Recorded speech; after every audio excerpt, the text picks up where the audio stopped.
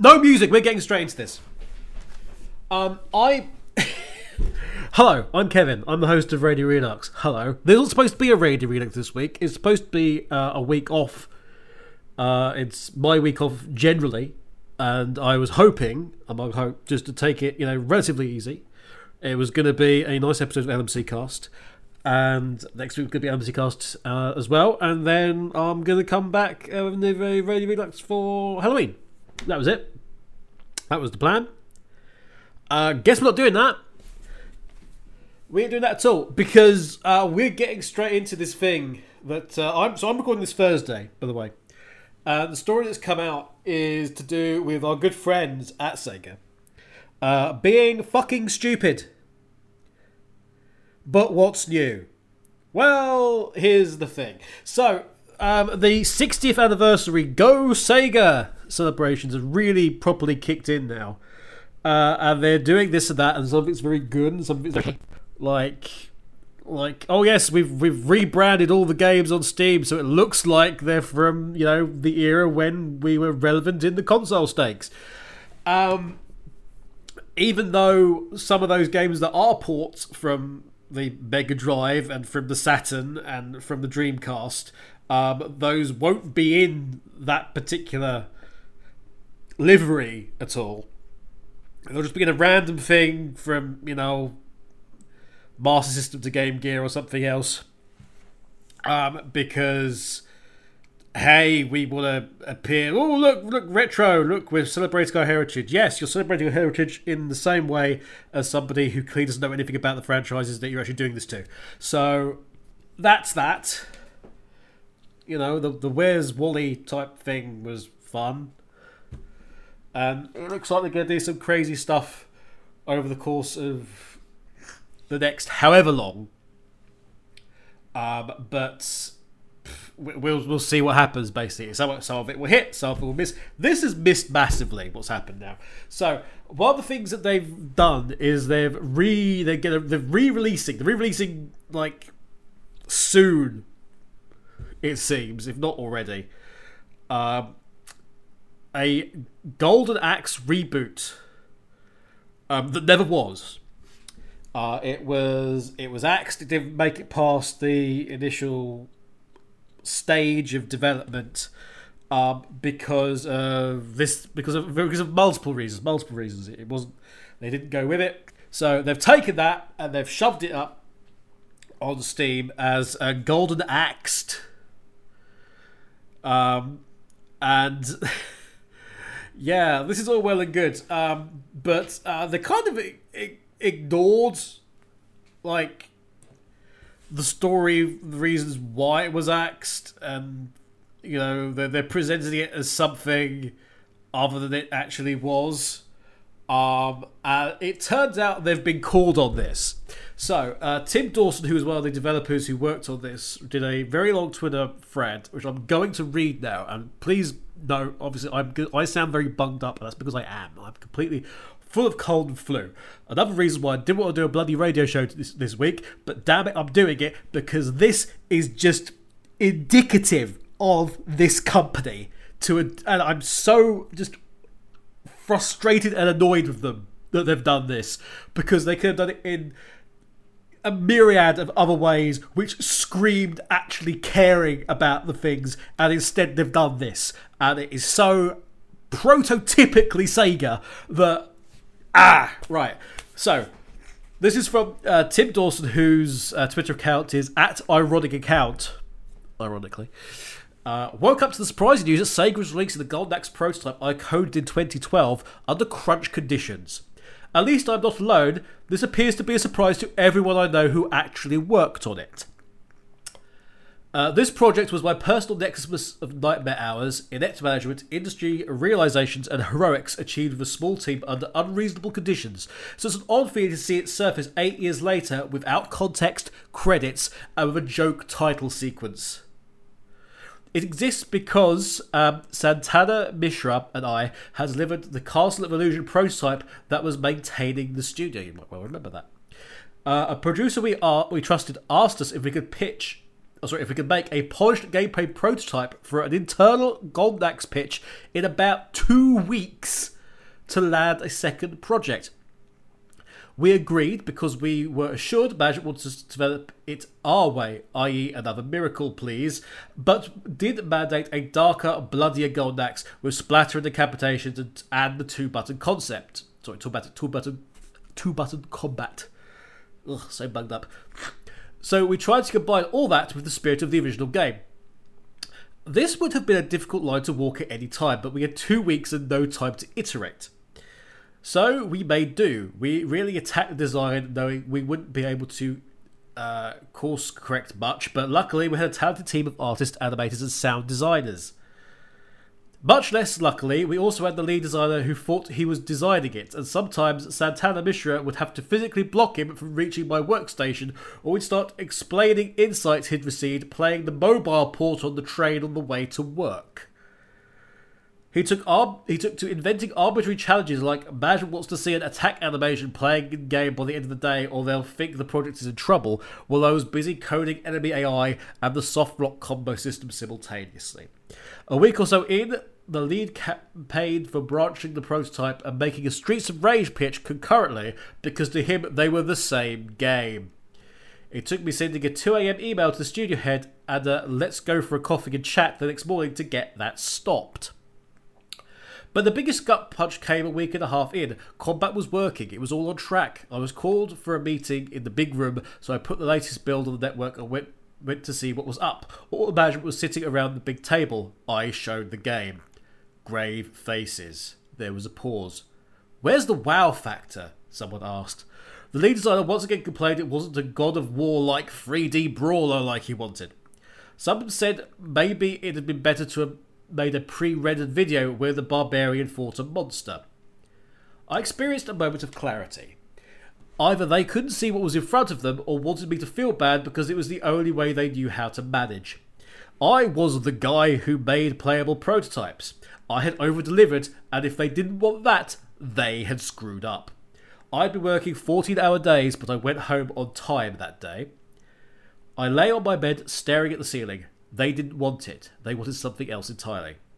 I came to my conclusion. They didn't matter. I would continue doing exactly what I intended to do and try to deliver what Santana Mishra and I had planned in the beginning. So I did. Effects and polish were added, more sound implemented, combat timing sped up and input windows widened to make combos executive friendly.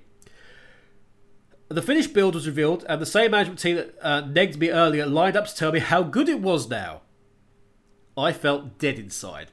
Not just because of a couple of long 7-day work weeks and start of RSI in my right arm that were going to jeopardise development of Assault Android Cactus, which was an indie shoot 'em up that they did, but because I had no trust left in the people who ran things. From the Steam page, and this was a quote, it's been taken down now, but this was a quote. Golden Axe may be janky, may be buggy, may be an artifact of its time, but it offers a unique glimpse into the prospect of a project that could have been. Tim Dawson then ends the initial thread with go fuck yourself, parasites. So, yeah. This is the situation. Sega have, unsurprisingly, when they've been asked about this, backpedaled spectacularly. They issued Video Games Chronicle and various other places reached out to them, and this is the statement that they gave. Okay, Sega Europe reached out to 4 members of the Golden Axe Reborn dev team to produce this prototype of the game for Steam as part of our 60th anniversary celebrations. We wanted to bring the work of the developers at the time to light and celebrate it as part of our history. Something we didn't get a chance to do first time around. We certainly didn't mean to dredge up painful memories from Mr. Dawson and his former colleagues or appear disrespectful. We removed the line from the Steam copy that could have been taken as a slur on the development. It was! And would like to reassure everybody that it was intended as a comment on the build we had ported to PC, not the quality of the original work. We're hoping lots of fans play the prototype and can appreciate the work he and his colleagues put into developing this prototype. Okay, so this is fine, right? Everything should be fine. Except Mr. Dawson sort of goes, it's funny they say they've reached out to us because, they haven't. So who have they reached out to on this? Who?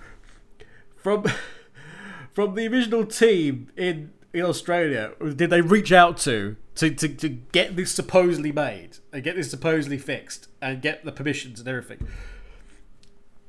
It makes no sense. It just, like I say, very indicative. So let's put this all on the table, okay? So, treating people like shit, which they clearly did here, is very much part of Sega's makeup, and that's no matter where you are in the chain.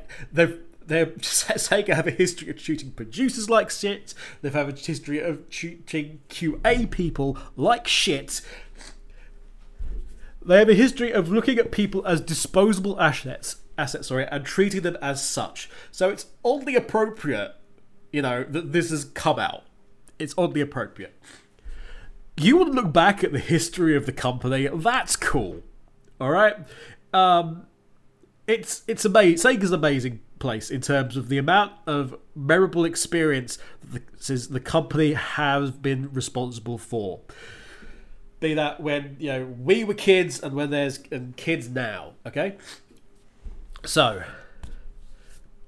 unfortunately, for all of you people who think it's all sunshine and rainbows and they can't do anything wrong, that history also includes lots of experiences like this.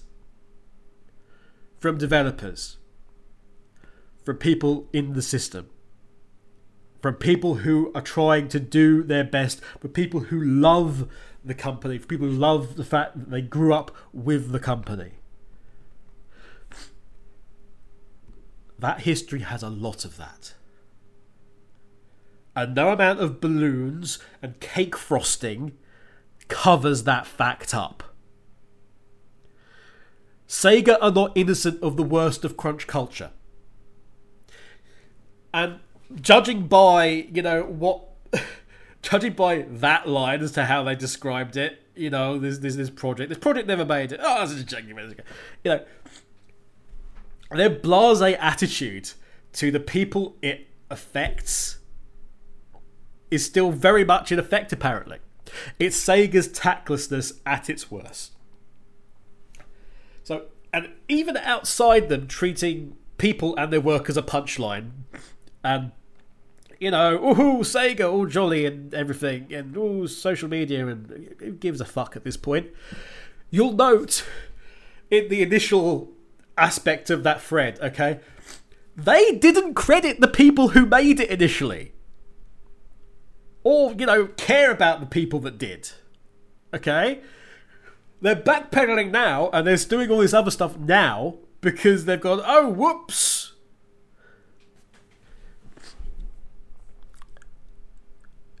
Online, and this was, this is telling. A similar response was actually elicited, I'm sad to say, from Streets of Kamurocho, which is a lovely little mini game looking like this fantastic little mix-up of Streets of Rage and Yakuza. But it's been up to others to point out that the game was developed by Empty Clip and wasn't just something Sega just magically cooked up on its own. They didn't wave their hands and it appeared. It's not developed by the Yakuza studio. It's developed by Empty Clip Studio. And it was up to people on Twitter to go, hey, actually, those guys are the guys who are responsible for it. So maybe, show them a bit of respect and some love, as opposed to just going, woo, Sega, go Sega.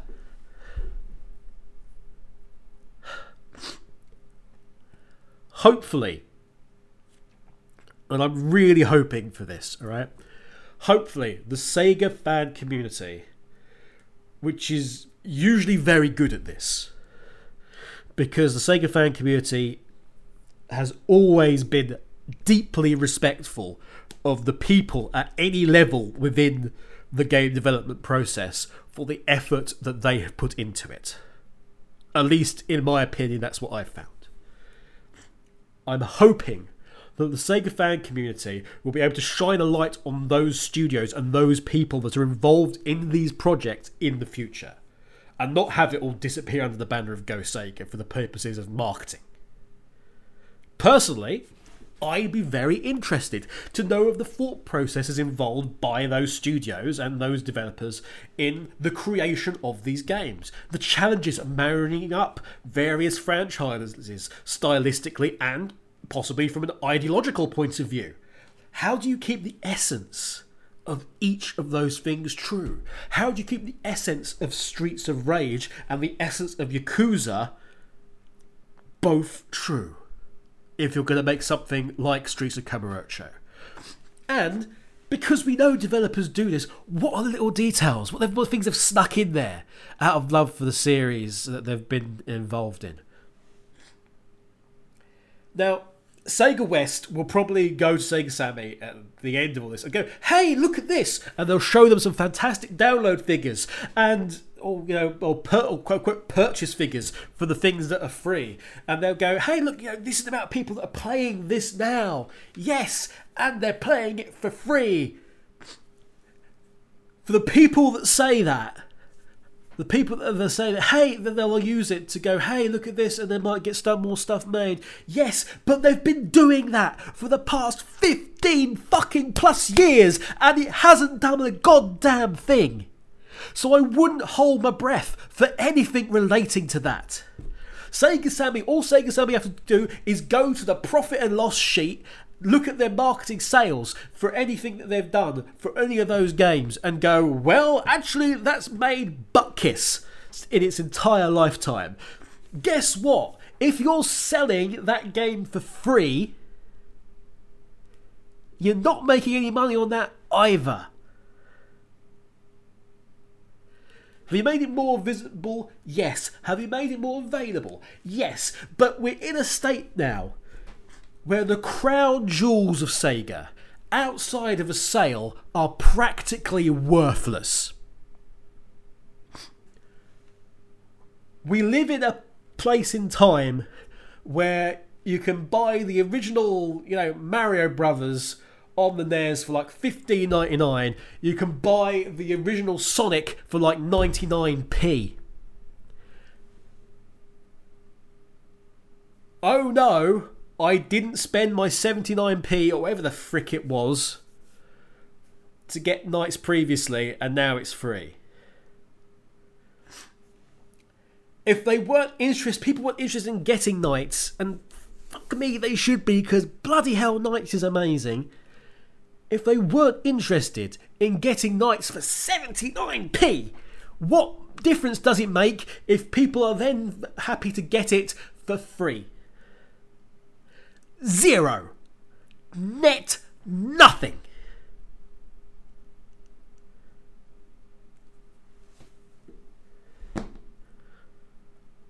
So how could this have been done better? How could they have actually used this prototype in a sane, sensible way, got permissions? They could have still released it.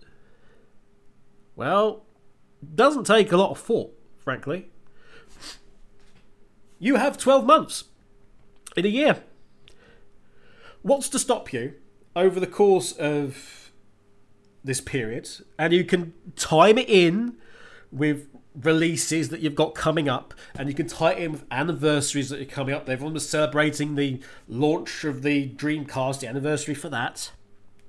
There's nothing stopping you doing a whole host of things. But instead of making a mockery out of one of your IPs, because that's all they've managed to do, all they've managed to do is damage the IP. Which part of this publicity, Sega, is good for you at present? Not a hell of a lot, I'm guessing.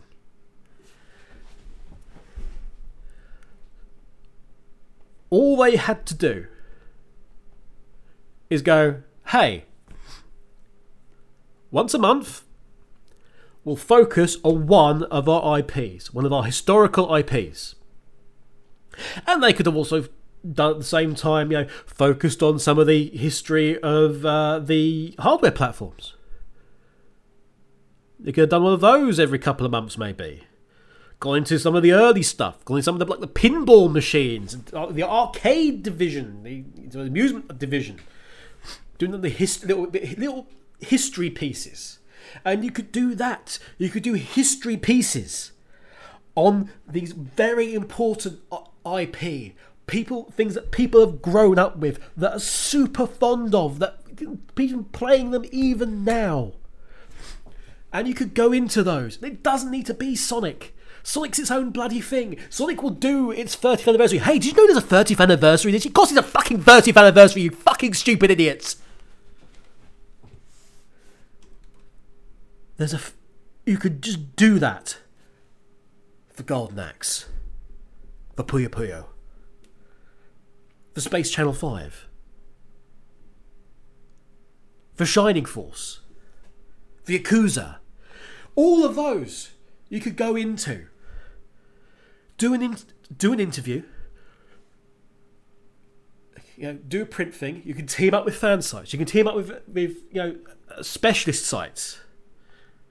And you can just do these historical pieces that put across the love that people have for the brands and the love that Sega has for the brands and why the brand is important to Sega.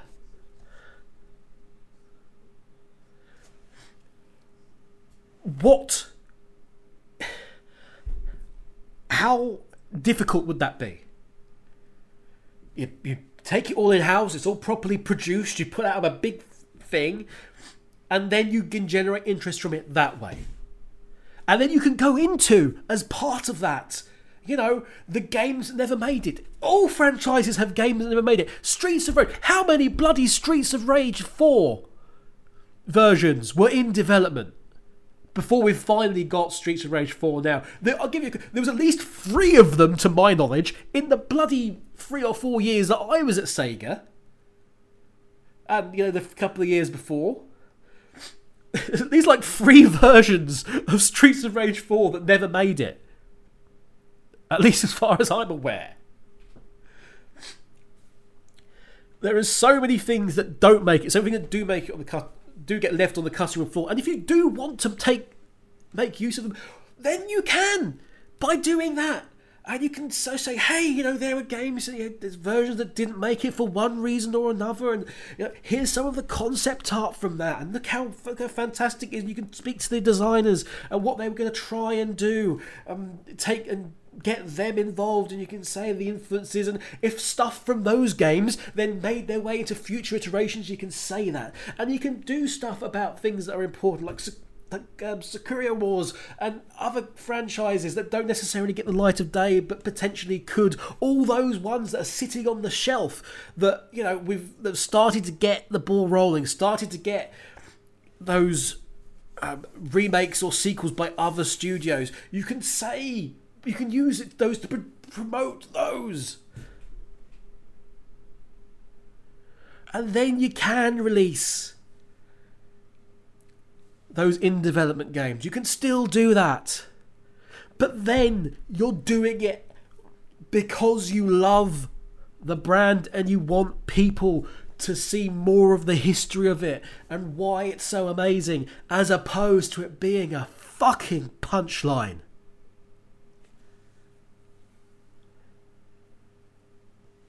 It would be so easy for them to do that. To choose to do that, to take a high road. But of course not. Of course not. Why build up?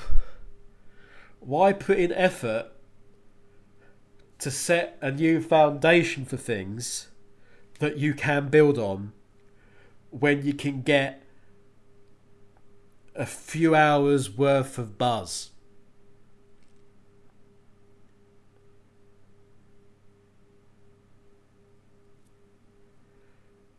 For a company that is in the marketing process of saying how much love there is for the brand and for the things that make it and the people that make it, they haven't got a goddamn motherfucking clue.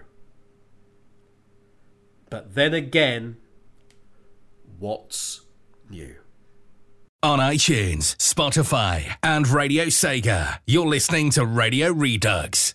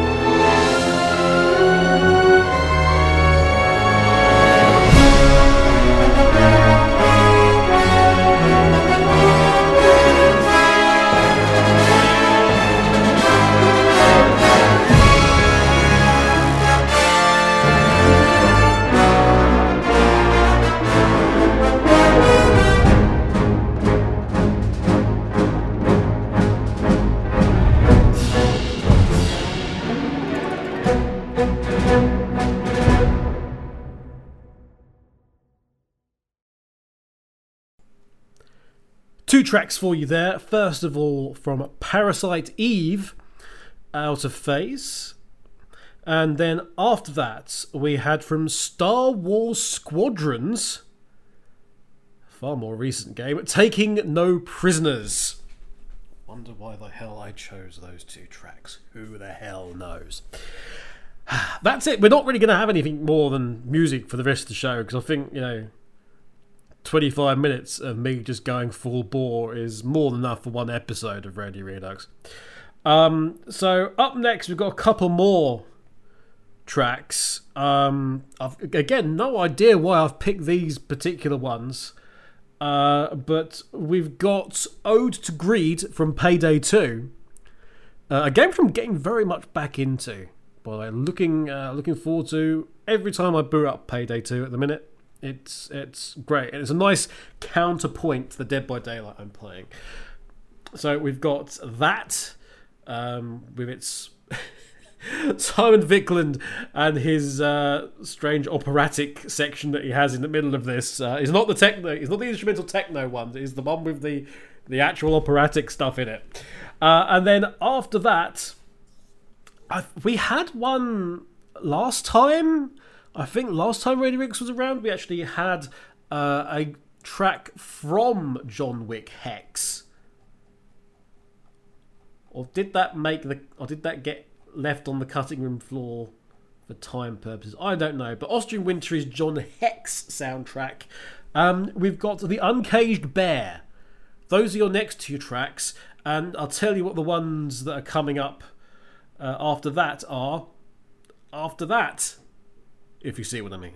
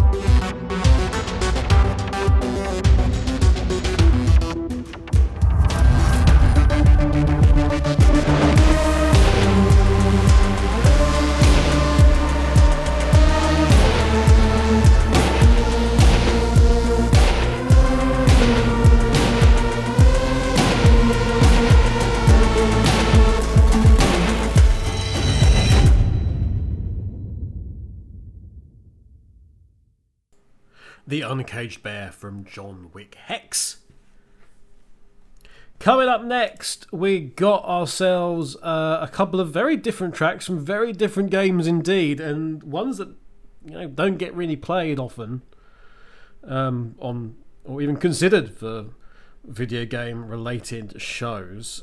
We have one from the Jackbox series of games, and we have one from a long established Bandai Namco fighting series.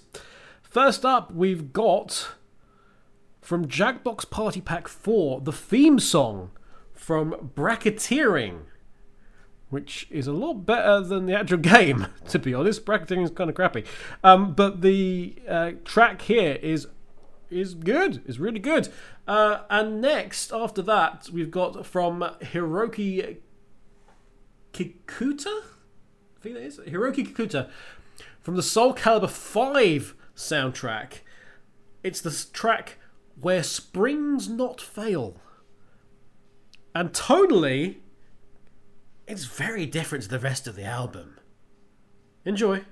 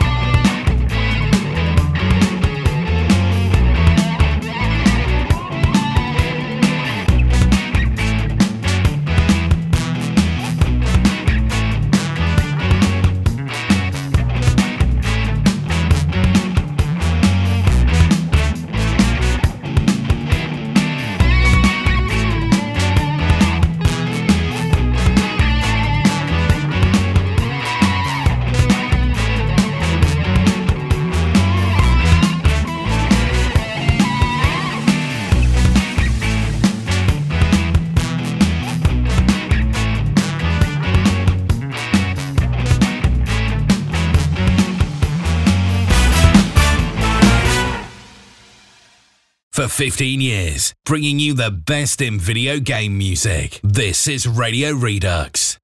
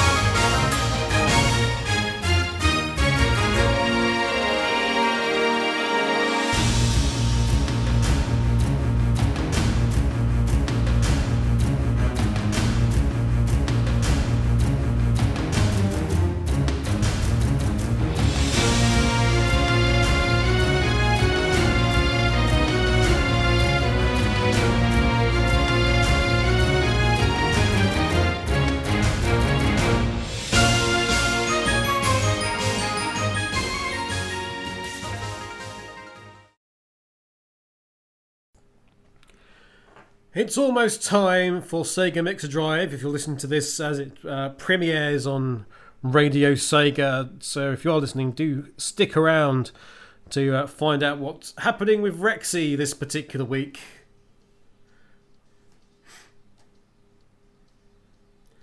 Up next, though, we've got our final two tracks for the day. First up, we've got a little bit of culture, ladies and gents. We're going to Japan to listen to the Tokyo Philharmonic as they perform Final Fantasy VI, The Dream Oath, Maria and Draco. Or at least part of it.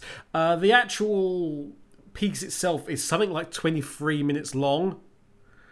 So, unsurprisingly, unless I really wanted to anger the aforementioned Rexy, we're not going to be playing that. What we're going to be playing is like the first 5 minutes from that. But it's part of the Orchestral Game Concert 4 album that they did from 1994, as it happens. And what we have to follow that is from the Street Fighter 2 Capcom Generations remixes from the collection that they did. The remixed version of Zangief's theme. Who is not a bad guy. Those are your two coming up.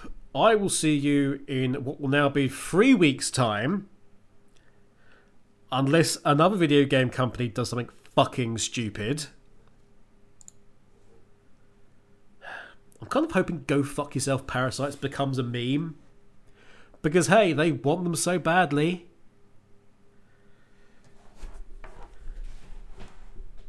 I'll be back in few weeks' time.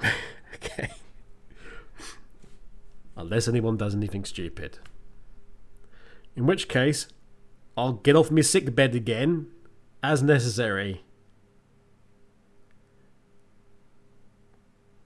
Here's Final Fantasy VI. See you soon.